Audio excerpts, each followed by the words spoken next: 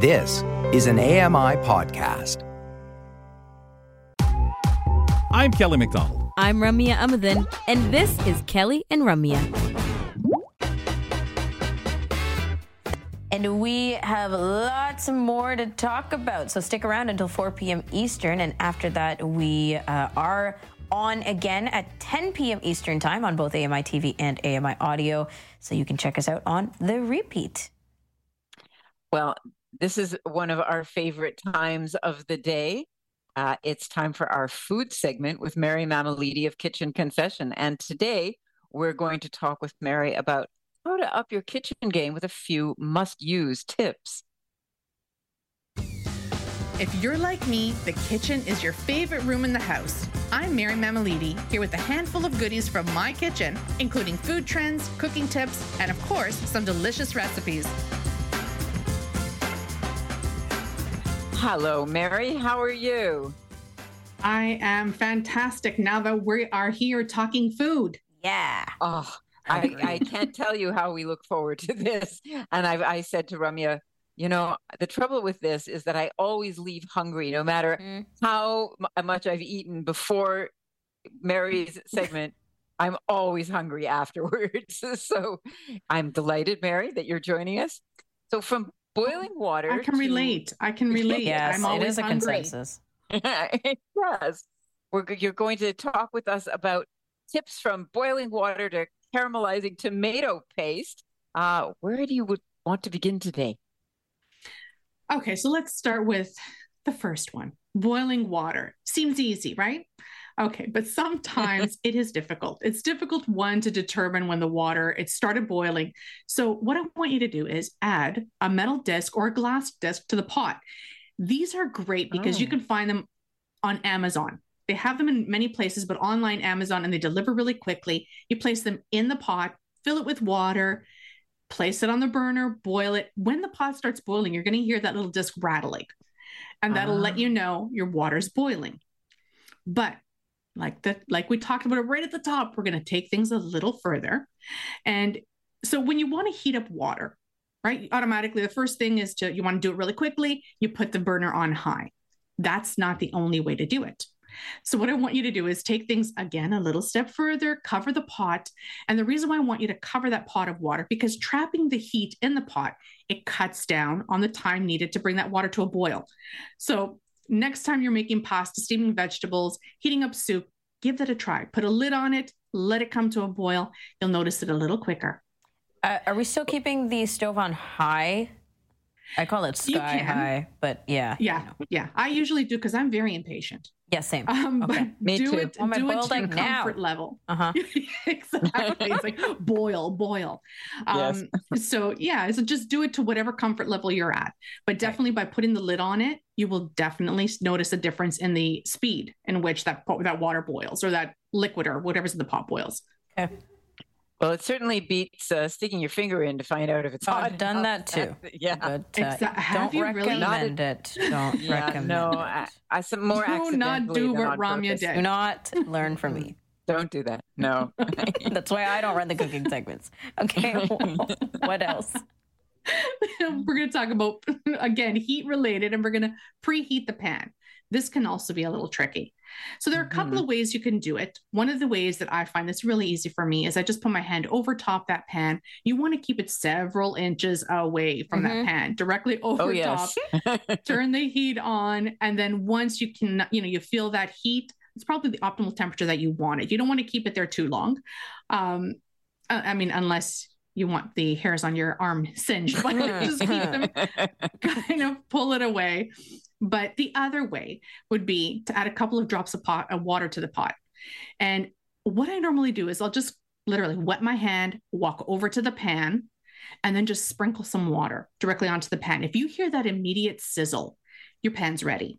Or if you don't listen for it, you want to look for a bead of water, maybe that rolls around the pan. So either or work beautifully. I always use the sizzle method first. And this is before you put the oil in or any of that stuff, the fat. Before you put anything in. Just a heated pan, Yeah, if you have fat in there and then you add the water, you Yeah. better stand back a little bit, right? Yeah, no, you don't want to be doing that, but definitely I always do it with a dry pan. Mhm. And this way I know it's warm enough. I can get everything else added in safely. And you've, I think, given us this tip before, Mary, a similar tip where if you want to check that your oil's hot enough and you want to saute things in there, just put like one piece of onion or whatever in there to make sure that you hear it sizzling.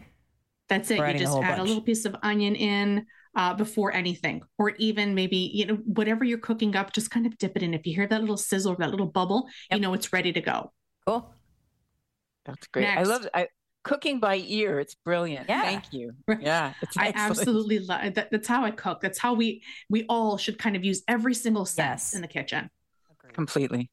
Right. And then I want to talk about knives because this is important. Keeping your knives sharp. Again, it can be scary, but we want to keep them sharp for many reasons.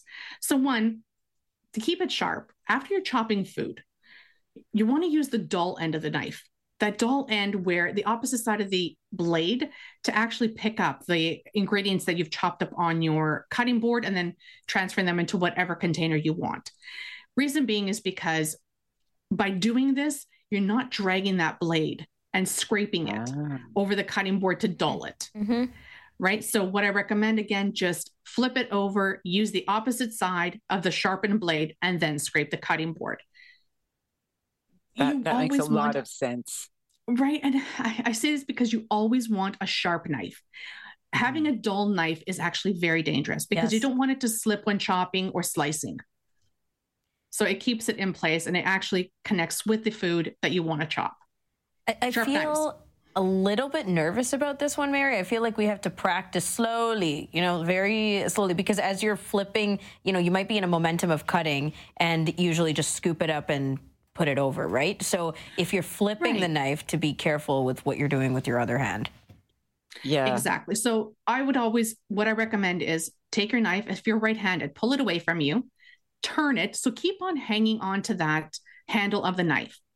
Turn it so the dull side is facing you, and then you can scrape it. This way you always know what direction that blade is in. Yeah. Without having to run your finger along the blade. No, you don't want to do that. Just get a bench scraper. That's it. Yeah. Use something else to scrape. True. That's something made of we just plastic. I think with this one, it's just don't drag that knife along the cutting board constantly because it will dull your blade. Yes. Yeah. And so many of us are so used to that. Yeah. Absolutely. Seasoning. Seasoning food to taste. Yes. This one is key. And I want to talk about, so salt and pepper, again, it sounds so simple, but it has to be added to a dish. And then I don't want you to oversalt it. So the reason why I say this, you can add salt, you can't take it away. So I want you to Who wants to taste take it away as, salt? Delicious. Right? Rami, I have the a bit more of a salt, salt the better. addiction, a little bit. A little. Okay. So then you'll be able to tell when it's bland or it lacks flavor. So you add your salt, taste it. If it tastes a little bland, lacks a little flavor, season it some more and then taste again. I want you to taste as you go along. That's key. Again, using another sense. Tasting it once really doesn't always work because it really does take a seasoned hand to know the exact amount of salt to add to a dish. So that's what I recommend, tasting as you go. And then this is the other thing. Ever wonder why maybe like the pros sprinkle the salt from high above the dish? I would say maybe about 12 inches above the dish. It's to coat. It's to allow an even coating of the salt. So you don't get that gathering and concentrating into one area of the dish. Right. Makes sense. Now, is Right. this So keep on tasting. when we're cooking, like even stovetop? Professionals toss in salt from a distance? Yes. I think they do. Yeah. Interesting. Again, it's that even coat. And that's all it is. It sprinkles more evenly around the dish and it doesn't concentrate it in one area. Now, is there really nothing you can do? I've heard people say, "Oh, add a potato if something else is to too soak up the salty, salt. Yeah. or something to soak up the salt." But does that actually work? I mean, you can do a lot of those TikTok hacks, but I mean, honestly, once it's oversalted, it's probably hard. done. It's hard. Yeah. Yeah. It's hard to really, I mean, if you add the potato, yes, it'll absorb a little bit of the salt, but it'll always remain that saltiness. So that's why Little goes a long way. Keep on going. And then I always like to undersalt slightly. This is just me. Because this way, if you want to add more while you eat, everyone has that option to add to their liking. Yes. It's hard to hear that as a person who grew up eating Sri Lankan food. Our salt goes in first. Well, you know, my mother-in-law was famous in our family for salting everything all the time. She'd never taste the food she was served. She'd just pick up the salt shaker and, you know, put it. And I used to think, how does she know what it tastes like before she adds the salt? Yeah. But that was her way of doing it. And she seemed to be happy about it. Yeah. And that's the seasoned hand. That's right. Yeah, I guess. Yeah. Mary, the over-seasoned hand. Right? Mary, we're not going to get to everything, but I'm wondering if we can skip down to tomato paste before we go. Okay, so tomato paste. What I want you to do with this is you don't want to use it directly out of the container or the jar, right? Because the minute you do that, a dollop of the store-bought tomato paste, it goes a little, it tastes a little too maybe sour, bitter. It's got that tart flavoring, and you don't want that in your dish. So then the secret, what I want you to do is put the tomato paste in, but you want to caramelize it. So before you do this, before you add any liquid, saute some onions, carrots, whatever ingredients are in your base, add the garlic, cook those up. Now you want to get them slightly soft. Don't want to fully cook them because once you add the tomato paste, it'll definitely cook down a little more. So add your spices, get those essential oils all released and fragrant. Add your tomato paste and then continue cooking until it's fully melded into the ingredients. So what I want you to do is with your spoon, stir it around. When you first put that tomato paste in, you'll feel that lump that kind of lumps up with the ingredients. As you cook it, it melts in, and as you're stirring, that lump goes away. And that pressure and the tension up against your spoon. This is so helpful. And I really wish we could go on and on and on because, you know, it satisfies everybody to hear you talking about what you're doing. But we will be back. Thank you. And check out Mary's discussions and recipes on kitchenconfession.com and find the Kitchen Confession podcast on your favorite podcast platform. That's always so exciting to hear from Mary. Thank you. It is. And she's very busy because a new Dish with Mary season is coming out March 16th, but we will talk to her before then, so she'll tell us more about that season. After the break, we have exciting March break activities for you at the Ontario Science Centre. Find out more about that on Kelly and Ramya. Don't go away. There's more great conversation with Kelly and Ramya right around the corner.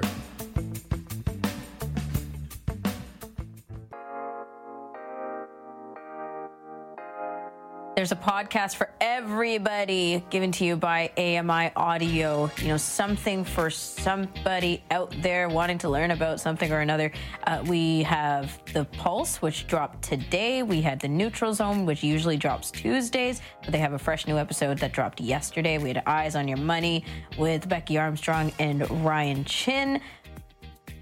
AMI audiobook review this weekend, dropping on Saturday with myself and Nisreen. There's just a lot to learn when you go into digging into the podcasts provided by AMI Audio. So check that out. But right now, you're tuned into Kelly and Ramya. I'm Ramya Amathan with Danielle McLaughlin. Ramya, I'm really happy that we will be speaking with a new guest today. It's going to be an exciting March break at the Ontario Science Centre, and always lots to see and learn and do. And today we have Victoria G., who is a researcher programmer at the Ontario Science Centre, here to tell us more. Hello, Victoria. Oh, thank you so much for having me today. It's lovely to have you here. The Science Centre is a favorite place for so many people, and March break, I happen to recall, it's particularly packed with all those fans. What's going to happen this year at the Science Centre over spring break? Yes, there is so much to see and do at the Ontario Science Centre this March break.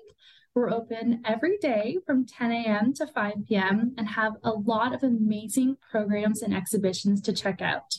Along with our permanent fun-filled exhibit halls, we also have Indigenous Ingenuity and Regalia, which are our visiting exhibitions.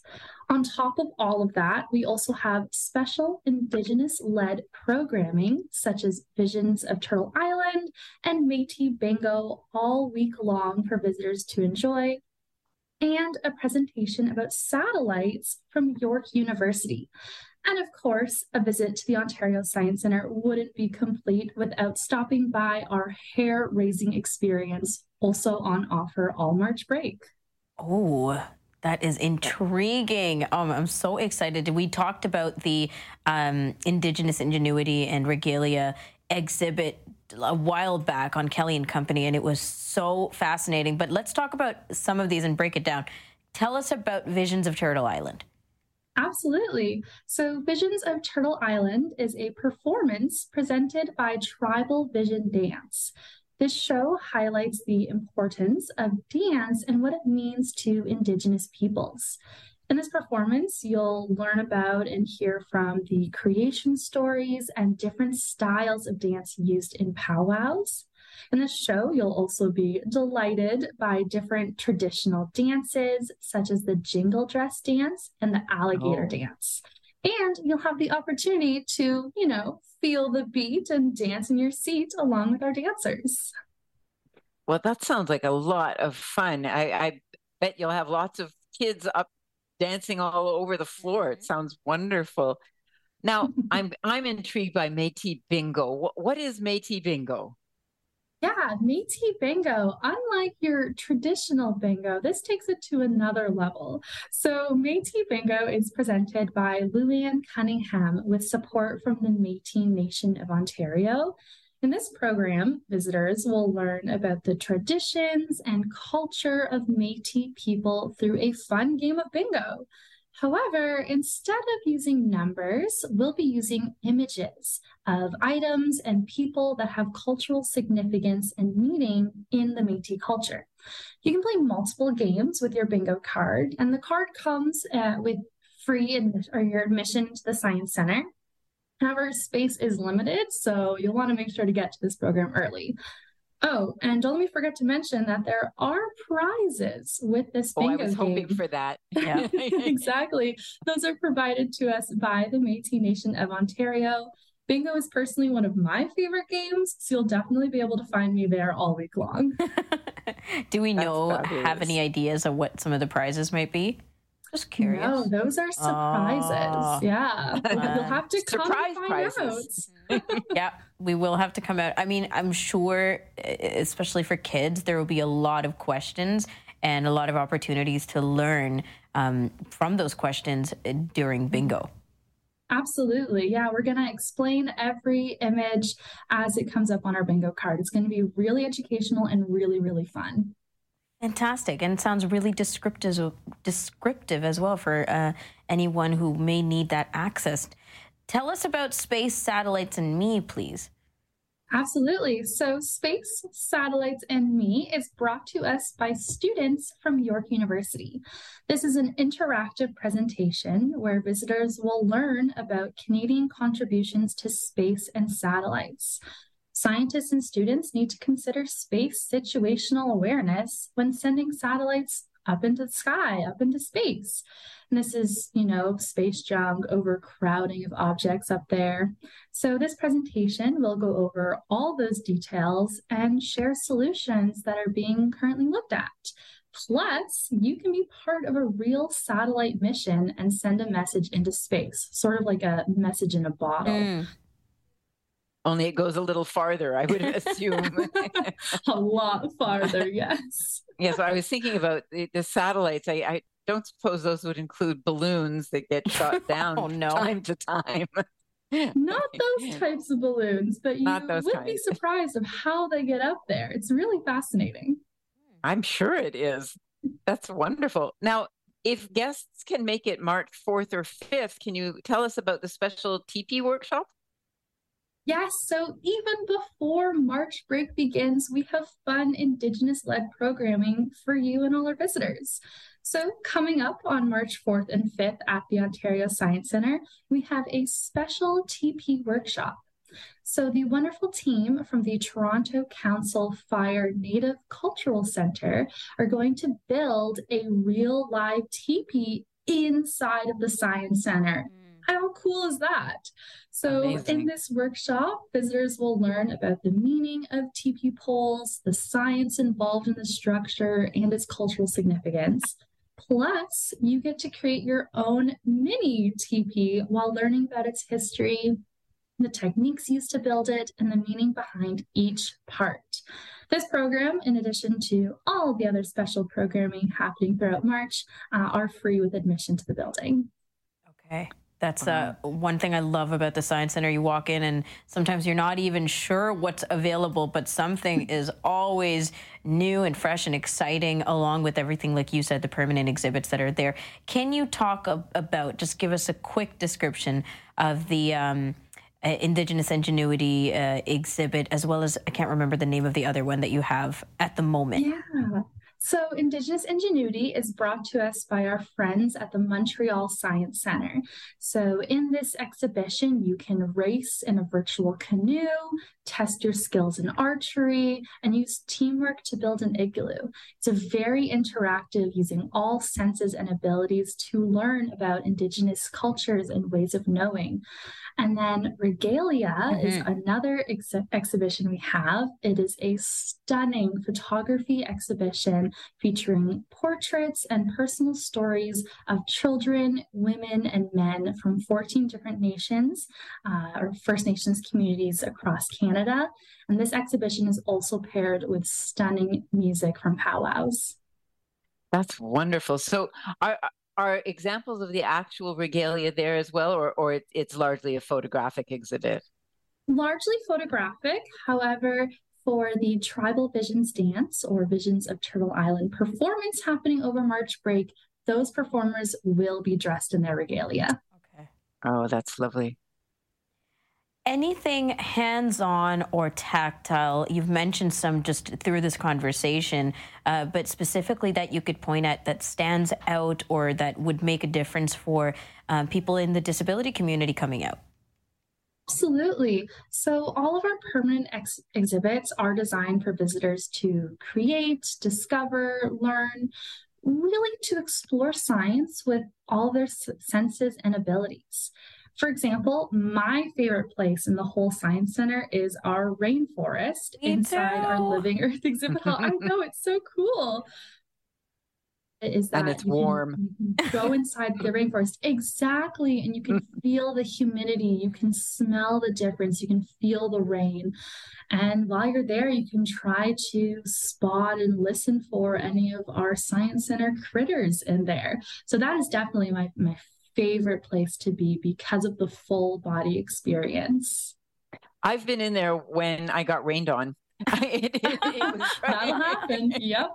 Definitely. I quite enjoyed that, actually. It's very refreshing, especially on like a summer day. Yes. Yeah, it was like being in a real rainforest.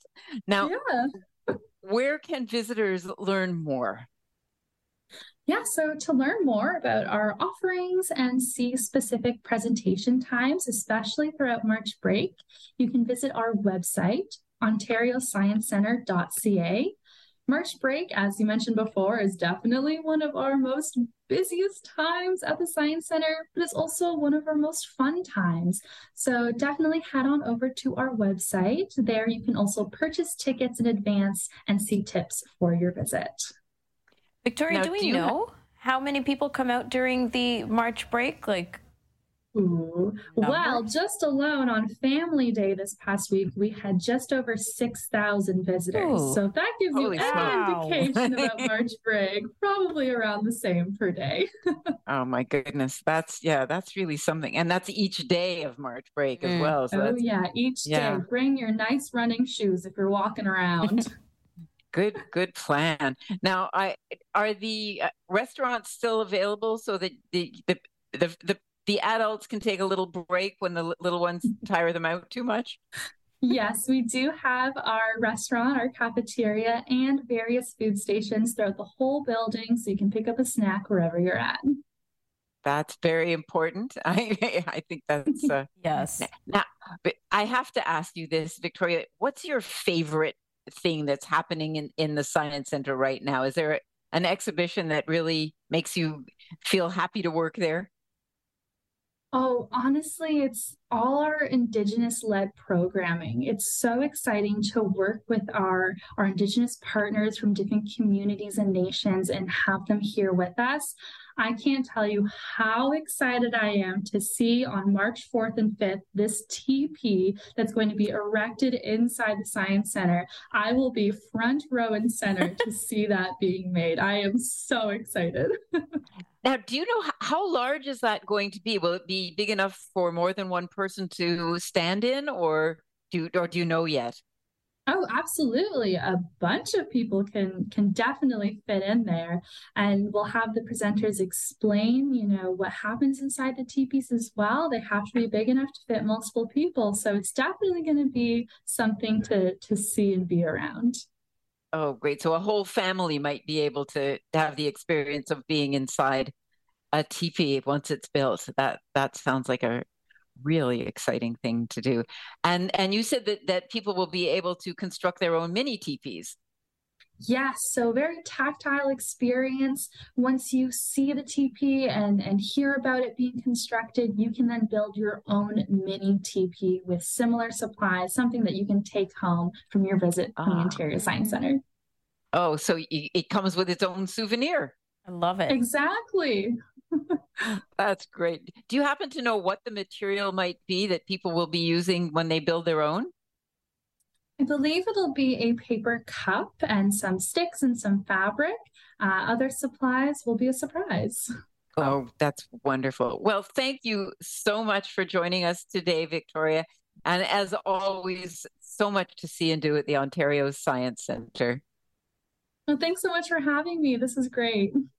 Thank you. That was Victoria G., researcher programmer at the Ontario Science Centre, telling us about the exciting March break they have in store for one and all. We are always excited to have these monthly Science Center features on the show, so I'm excited for them. Let's get to the round table after the break. We're going to be checking in with Catherine Vacher. She's our guest for today. We'll be right back. This is Kelly and Ramya. It's fun, insightful, and inclusive. Kelly and Ramya return in a minute.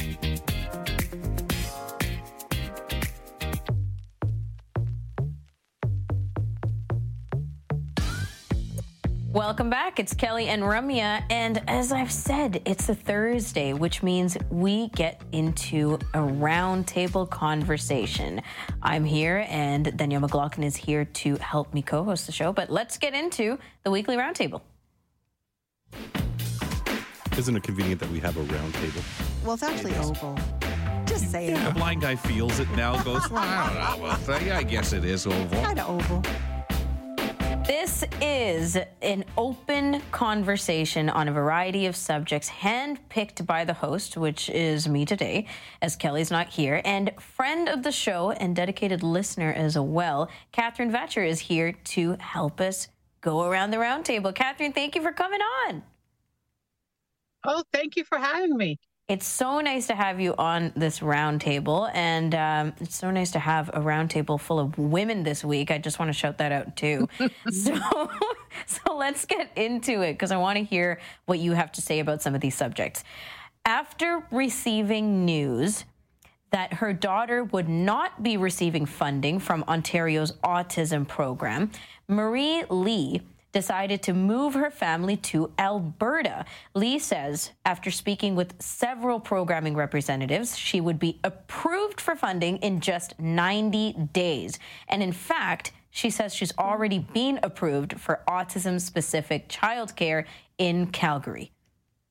We're already approved for daycare down there. We have daycare coverage. I had the doctor here fill out all of the medical documentation that they needed, which allows her to get all of those supports. So she will have all the coverage in daycare, and it's already been approved, and I'm not even there yet. So in Ontario, sorry, just catching my notes here. In Ontario, several parents are already struggling to secure funding for necessary programs for their children with disabilities, and some people have been on the wait list for literally years. Ontario, get this, promised to enroll 8,000 children into their autism support program by 2022, which was last year, okay, 8,000, but they only reached just over 10% of that target, which is ridiculous to me. I mean, 10%. So, Danielle, first of all, what do you say to that? What's your response to it? And I'm sure you've been following to some degree part of this story, but there's been years of leading up to this friction, this struggle, this conversation with so many people weighing in, parents and children and educators and support people to this conversation around children with autism getting the support that they need and the funding around this. What say you? It's so disappointing, Ramya. I mean, if you look, and I can't help but get political with this, if you look at the fact that Ontario underspent in education and healthcare by millions and millions of dollars, it's no surprise that people ended up waiting for care that they never actually got, that they were eligible for, that they had been promised. And, you know, to me, we live in one of the richest places in the world, actually, and this province, Ontario, is one of the richest provinces, and that somebody had to leave the province in order to get care for their child that they absolutely needed to have.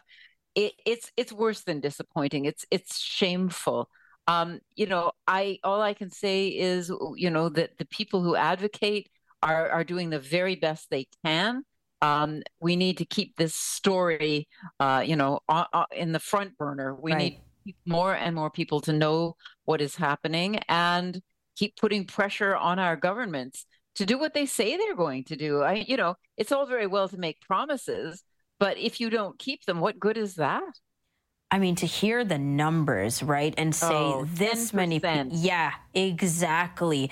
And to think, as you mentioned, that people were waiting, not taking their lives elsewhere as this person, Marie Lee, did, but waiting for the care to come about and dealing with all kinds of compromised situations on the daily until... Oh, sorry. We can't do that, right? So, well, Catherine, and the thing is that this care is time sensitive. You know, yes, you can't wait till you're 35 to get the programming that you needed as a child. It's not going to happen, right? Of course not.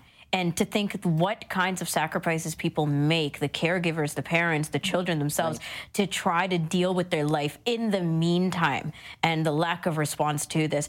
Catherine, I want to ask you, because you have decades of experience working with people with disabilities in your field, persons in vulnerable sectors, and I believe adults and children, you can correct me, but also in more than one province, because Ontario is not where you were, where you grew up. So how do you respond to kind of the runaround that the government or programs or just all of this entails sometimes?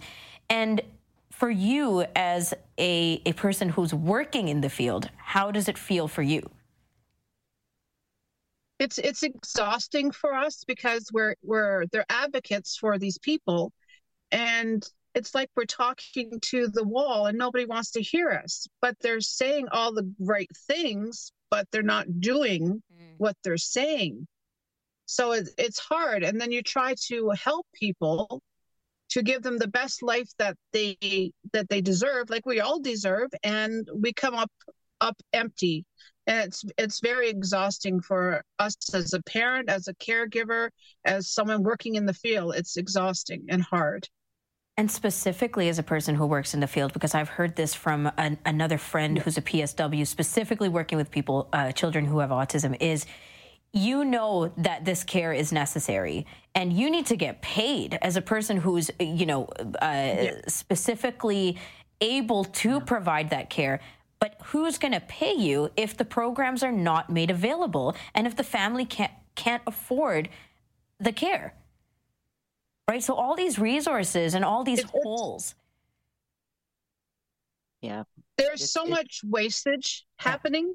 There's so many things that money is being spent on is unnecessary, and we have so much that is necessary to spend the money on, and it's just being neglected and shoved under the carpet. It's very frustrating and sad and terrible, and for this parent to have to go to Alberta to find better services for a child, It's not okay. It's unacceptable. It should never happen. It should be the same across the entire country. Like, it's terrible. Yeah. Well, that's you've made a really important point there, Catherine. I think that, if we had, a federal regulation that said this is what people with disabilities should expect, that it will be provided, full stop. Maybe more of the provinces would, they would toe the line. They would come up to the mark. So, I think that this is a piece of advocacy we need. I just want to ask one question before wrapping this up, and it's how deep are we in it? Like, when we think, there's more than one kind of angle or way to look at this, but when we think only 10% of a promise or guarantee by the government was reached when it was supposed to be reached, and I start to wonder, are we dug too deep in a hole that we can't come out of? Have we prioritized too much for too long? And of course, we have to mention the pandemic and other things that funding had to go towards. But are we at a point where we say, like, is this lost? How many more people have to move out of Ontario, which is such a highly populated province, with so many people who need the support to be able to get it? Danielle? Well, I really hope that, it's a matter, in my view, of political will. I think that we shouldn't give up. I think that as people who live in this province, and in fact, people who live in Canada, it's up to us to say, you don't get to ignore us. You don't get to say, oh, well, we did the best we could, but we couldn't do anything for you. That's not okay. It's not good enough. And we need to make noise, stand out in front. Call your member of provincial parliament. It's the provinces responsible for healthcare, and education, and make sure that they know repeatedly what you think, and that you're not going to stop complaining about it until it's fixed. Mm-hmm. There you go. Many Know Your Rights segment with Danielle McLaughlin. Let's talk about the second thing that I picked up. Artifacts belonging to the 19th century Plains Cree chief, who's known as a peacekeeper, are expected to be returned to his descendants as part of a repatriation ceremony at the Royal Ontario Museum. The Toronto-based museum is transferring a pipe and a saddlebag that belonged to Chief Poundmaker back to members of his family. A number of the leader's belongings were taken and housed in museums after the Northwest Rebellion in 1885, the same year Poundmaker was found guilty of treason. Pauline Poundmaker, or Brown Bear Woman, has been leading efforts to repatriate her great-great-grandfather's belongings and sacred objects from collections held in Canada and internationally. She says the growing movement of institutions repatriating items shows there is a willingness to address previous harms against Indigenous peoples. Emily Joveski, The Canadian Press, Toronto. There's so much to take away just from listening to this story and what it means to the people involved. So I want to just go around the table and get that impact first of all. Catherine, what about this sticks with you, or that you can lean into, that makes the story important? Well, it's something that belonged to the heritage of the family. Like, it's so, I don't know, it just hits me like really deep that you can just go in and take whatever you felt like and, stick it somewhere where it doesn't belong. And who knows whatever else has been removed. I just was reading about a totem pole that's being brought back in, I think, British Columbia. Mm-hmm. There's so many things out there that were taken from them, and it's very hard. Mm-hmm. Especially to think we're just scratching the surface, and how long after. Definitely. Right? Like, we're just, centuries Definitely. later saying. And what if those... Go ahead. Yes. And what if the bodies were not found of those children at those schools? Would it come to would it come to light? Exactly. Like, would we be hearing these things now, that things would be brought back to their families?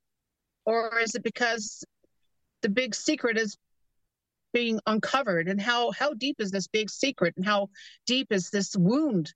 And we need to make amends. I don't know if it'll ever happen, but we need to try. Mm-hmm. We need to try to do the wrongs that were done to them.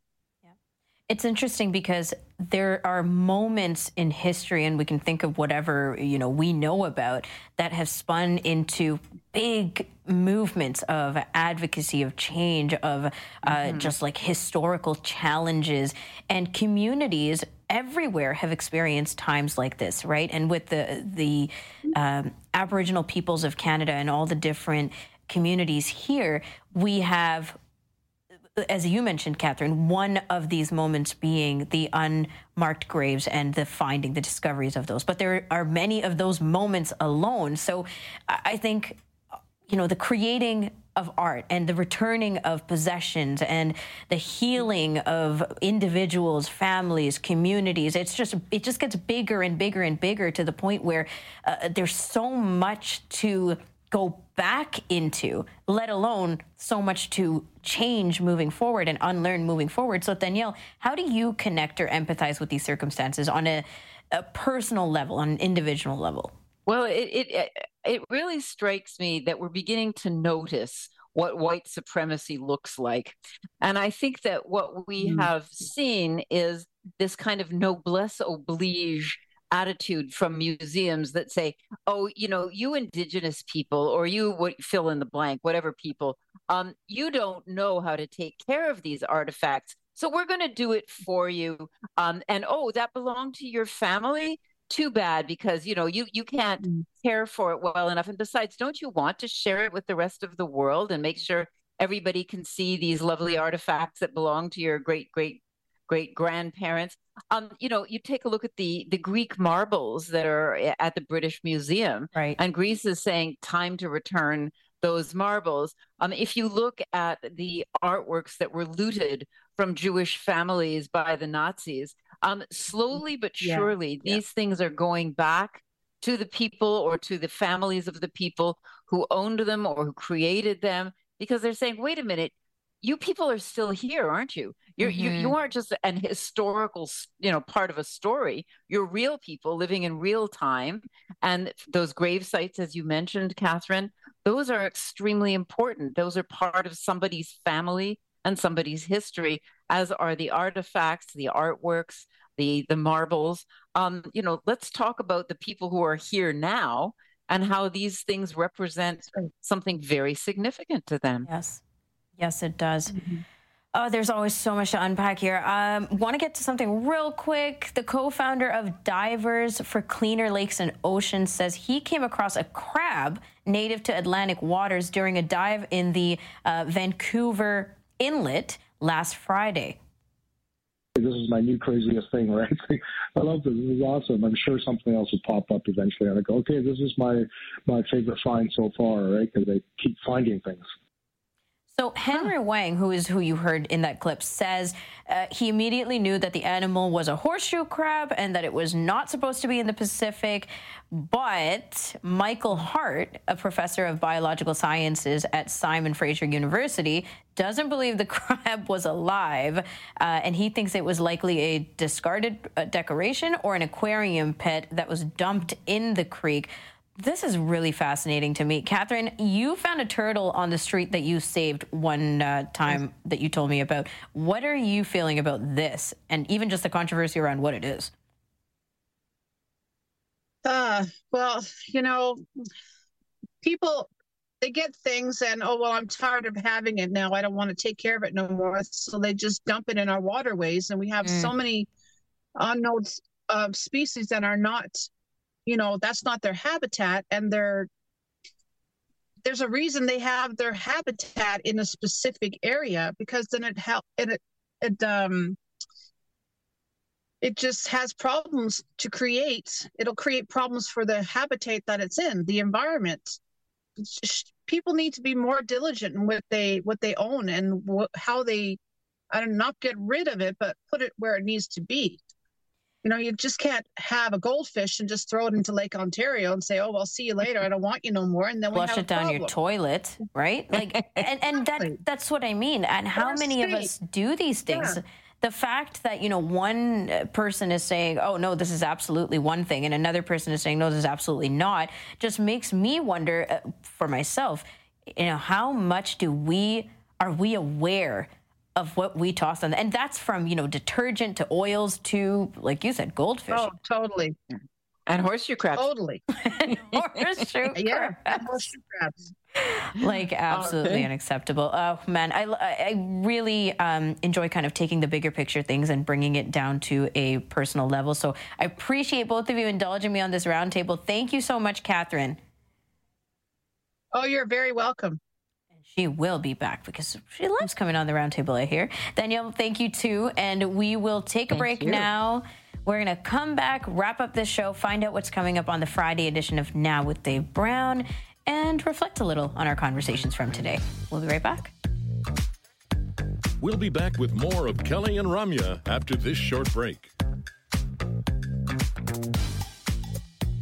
Danielle McLaughlin and Ramya Amadin here, wrapping up Kelly and Ramya for you. And I have to say, Danielle, you got to finish your thought because we got cut off right at the end of a break while you were describing whether a horseshoe crab has movement when it's alive. And I was comparing it to, stingrays and yeah, they're pretty slow. I mean, if you are, for example, on Long Island, you can see quite a few of them.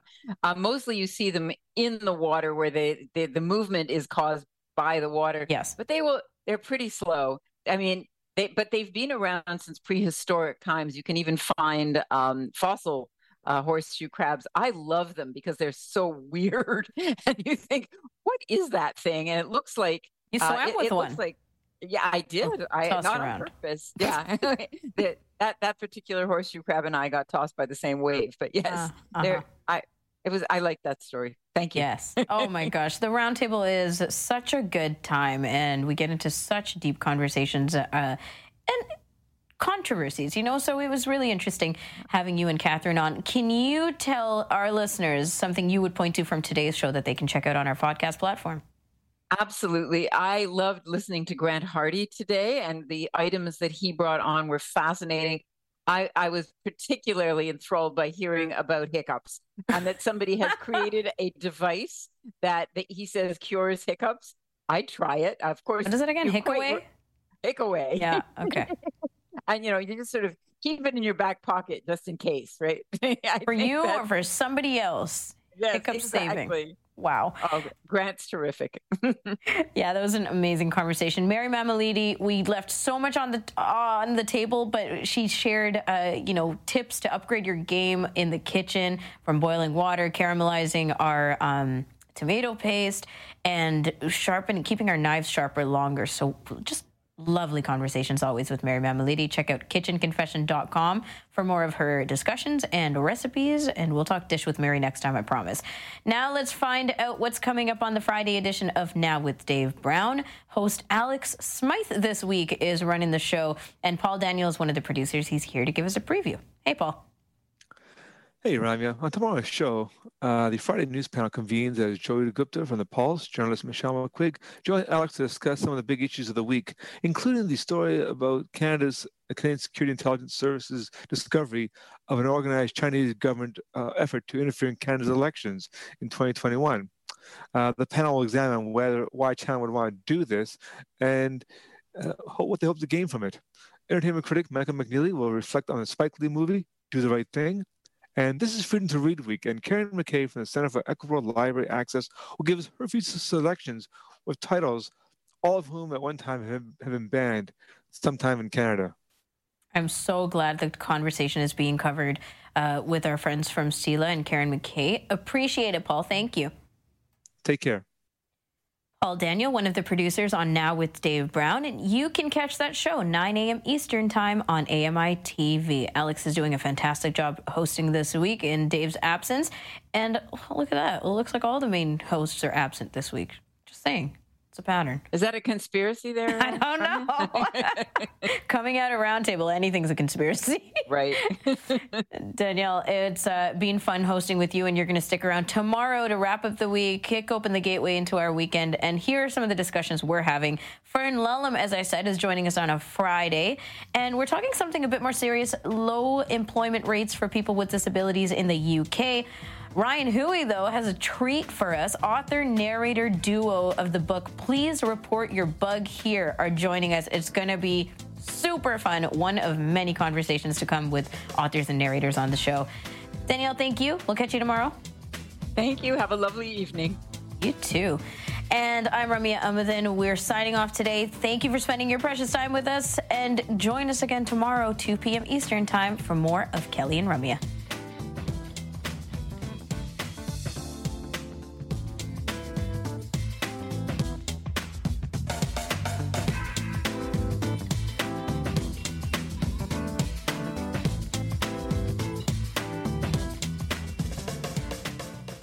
Hi, I'm Red Sail, inviting you to download the latest episode of My Life in Books, where internationally acclaimed authors discuss their lives, their work, and 3 books that have resonated with them. That's My Life in Books, available wherever you get your AMI podcasts.